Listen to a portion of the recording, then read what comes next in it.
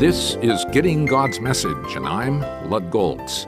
In recent visits, we have studied Romans 12:1 and 2, which is a transitional statement between what Paul taught in the first 11 chapters and the practical applications found in the remaining chapters of Romans. I would like to continue our study of Romans by doing a focus and amplify study of Romans 12. Let me explain what is involved in a focus and amplify study approach. Do you ever miss seeing the forest because you are preoccupied with examining a tree? There is great danger in doing this in Bible study. Getting interested in a statement without considering its context often leads to misinterpretation and confusion. The focus and amplify approach to Bible study helps one get the bigger picture first, then see how each part fits into the whole. Take the following steps in this approach.